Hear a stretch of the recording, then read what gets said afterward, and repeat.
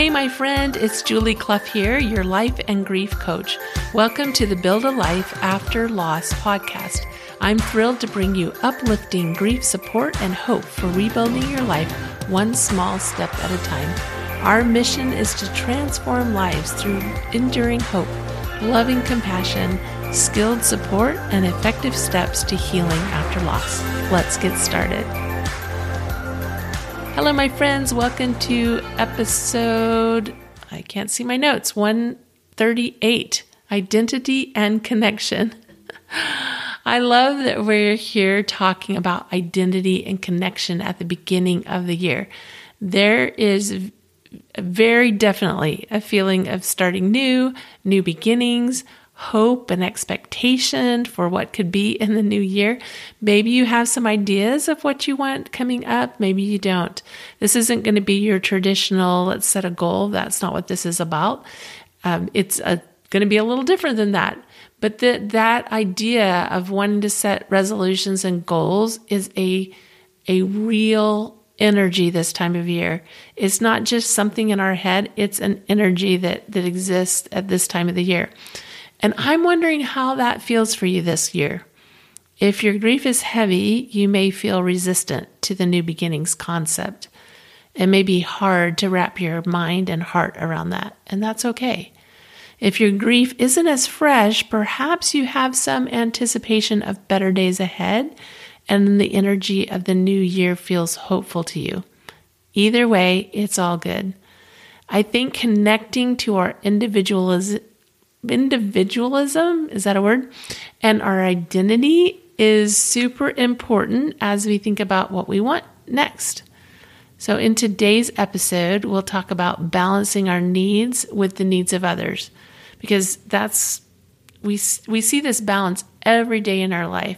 We have certain needs. Some are very, very obvious. We need to eat, we need to sleep, we need to drink water. There's some very, very obvious needs. And then there's some not so obvious needs and some very unique needs that we have as individuals. And I was reading Anita Moorjani, it's Moorjani, her new book, Sensitivity is the New Strong. And perhaps I've mentioned it here before, but I highly recommend this book, especially if you are sensitive or particularly empathic. This is a really important book, really, really good.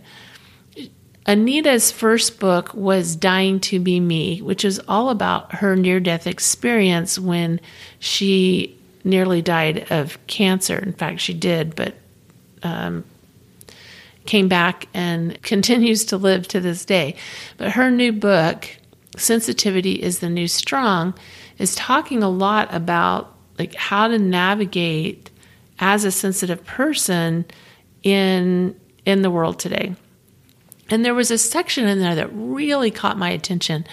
I just loved the way that she presented this. And so that's what I want to talk about today. First, I want to ask, what do you think of when I say the word ego?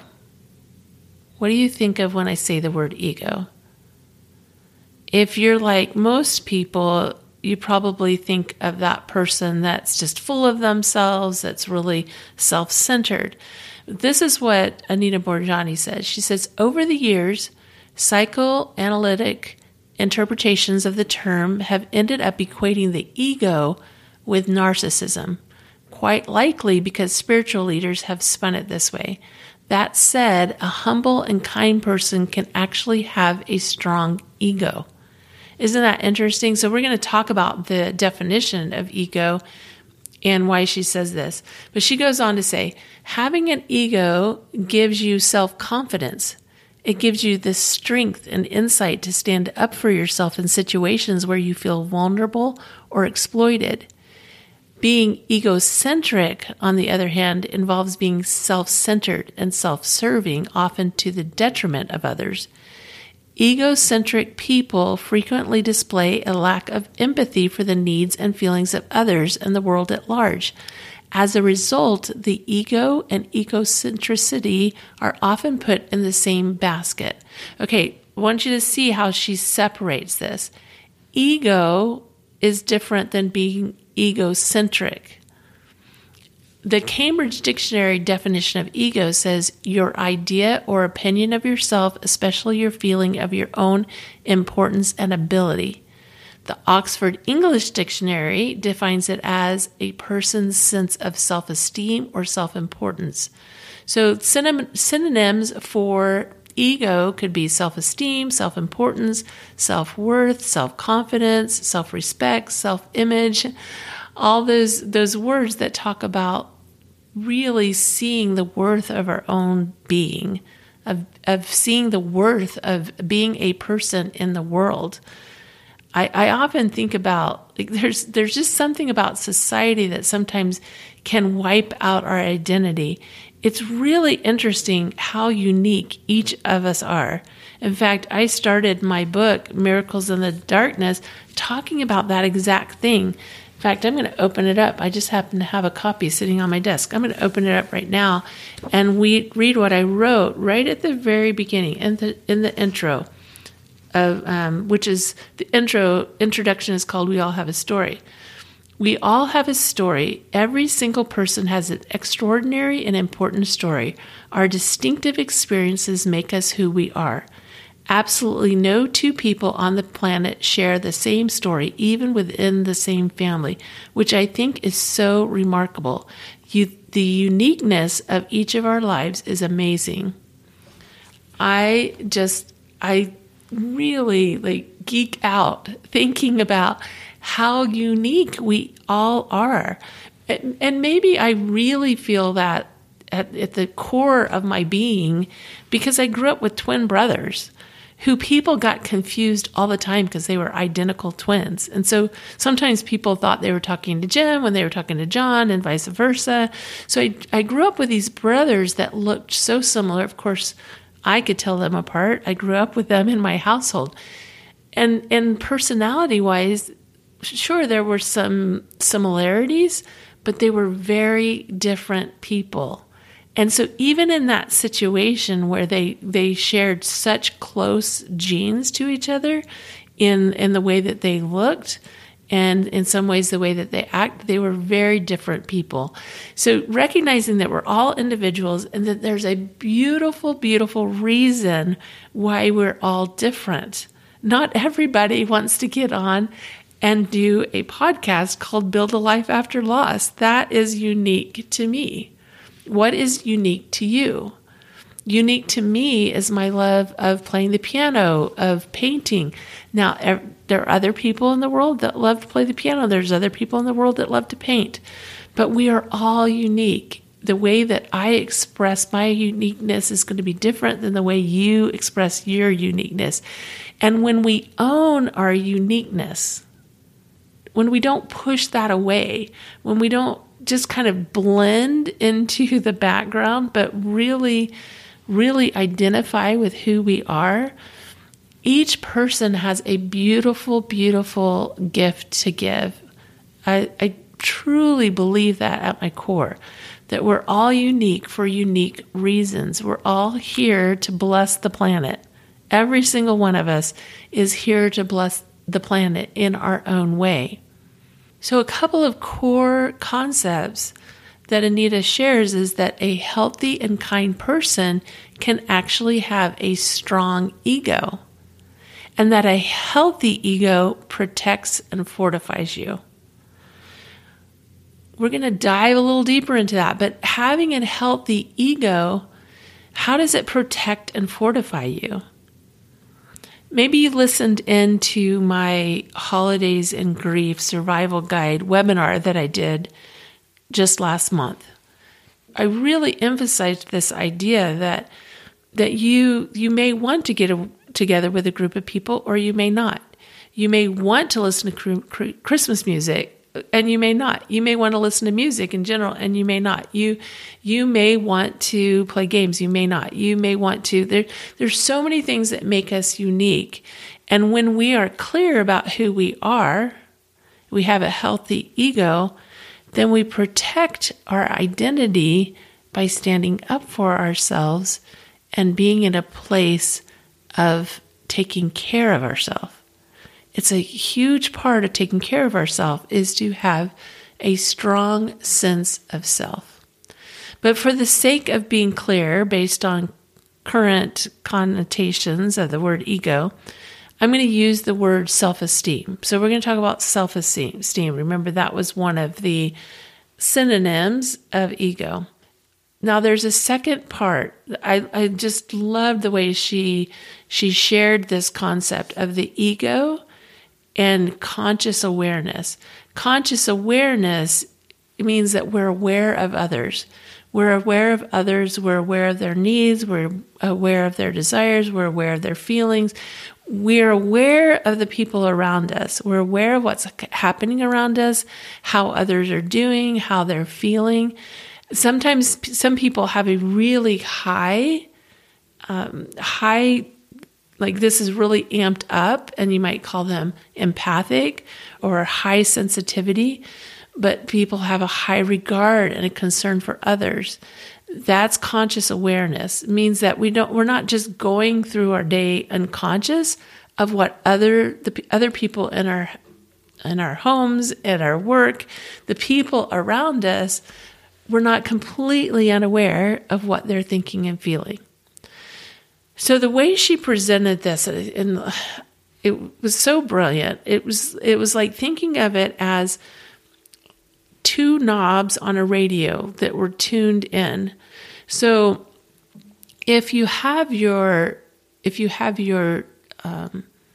self-esteem all the way dialed up and your consciousness all the way dialed down, in other words, your conscious awareness of others dialed all the way down, then that equates into narcissism, because you're not aware of other people at all, but you think so highly of yourself and you totally disregard others. The other way that these dials can be dialed is if you have your conscious awareness all the way up and there's no self-esteem. So then you're just completely consumed with what other people think and feel and are experiencing, how they're doing, and you totally have your self-esteem dialed all the way down, which then makes us martyrs and puts us in a position of being walked on and not taking care of ourselves. So it's super important that we have those dials both dialed all the way up. I love this so much because I think in the past we've thought of it in terms of I either have healthy self-esteem or I have sensitivity to others, but I can't have both. Maybe it's just me. maybe I'm the only one that's thought of it this way. But I think there's some definite possibilities, a definite trap that we can fall into of thinking that if we're aware of others and we're completely self-sacrificing, that means that we shouldn't be aware of ourselves and our own needs, and vice versa. There's definitely societal programming around this, and I'm going to make some huge generalizations, so don't throw stones at me. But if we think about the way that society programs us and the way that just the structure of society, there's a generalization based on societal conditioning and partially the way that we're programmed. In other words, you might see men with their ego knob or their self-esteem knob really high and their awareness knob low. You might see women with their awareness knob really high and their ego or their self-esteem knob really low. Men, and again, this is just generalizations. This really goes for anybody. But people with their ego knob high are challenged to turn up the awareness knob. So it's important if you're in a position where you have your self-esteem is super, super high, but you don't have a lot of awareness of others, that you turn up that knob of awareness of others. And if you are someone who has their awareness knob really high, then the challenge is to turn up the ego knob, to turn up the self-esteem knob. It's not to turn down either one. We don't need to let go of our identity or let go of our awareness of others as much as we need to have both of those knobs turned high so that we can be in the best position to take care of ourselves and take care of others.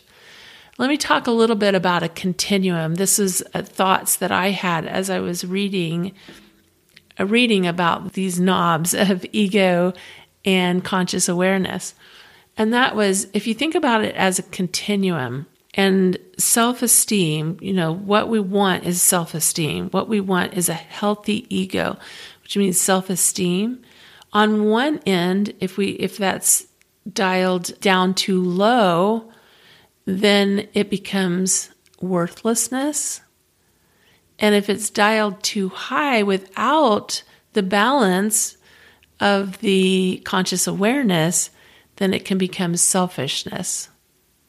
So we don't want to have our self-esteem dialed so high that it's a selfishness. In other words, it's not balanced with conscious awareness.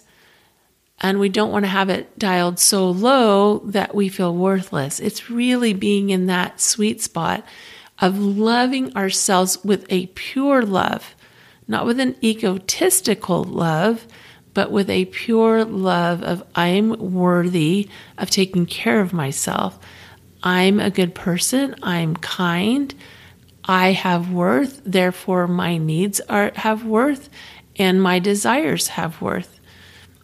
And if I have a goal for the new year and I'm taking into account the effect that will have on others, then I'm in a good space where I can really go for my goal, knowing that I have both of those knobs turned up, that self-esteem knob and that conscious awareness of others.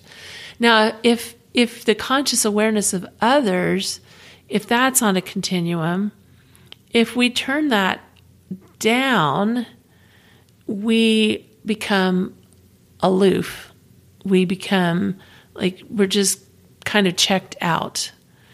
And if we have that dialed too high, then that's where we kind of become into a place of, in other words, dialed too high without a healthy ego, without a healthy self-esteem, then we can martyr ourselves to situations, to people. And that's really why, one of the reasons why Anita Moorjani wrote this book is because in her own personal experience, one of the reasons that she was so unhealthy is because she was so sensitive, she was so empathic, she was so concerned about others that she wasn't taking care of herself. And you can read her book to really understand where she's coming from on all this. But I thought it was such a beautiful description of the need to have a balance between healthy self-esteem and healthy conscious awareness of others. Self-confidence is all about loving yourself, having compassion for yourself, recognizing yourself with the same regard that hopefully you would give anyone else. It's really be equal in that regarding ourselves as equally and as beautifully as we would regard others. All right, just a reminder, the True Hope Club is opening, keep your fingers crossed, later this month. It is a place of support right where you're at. Online support for right where you're at, and hope for your future despite your challenges, and rebuilding your tomorrow to be a place of purpose and happiness. I hope you'll come join us. You will be amazed at what a difference it can make. I get notes from people all the time on what a difference it makes for them in their grief journey to have this level of support and tools to build skills to improve their life day by day. I'm excited to provide this level of support and encouragement to you every month. In fact, every day. So good stuff. Join the wait list at buildalifeafterloss.com/list. Have a wonderful week. Remember, I believe in you. Love you. Bye.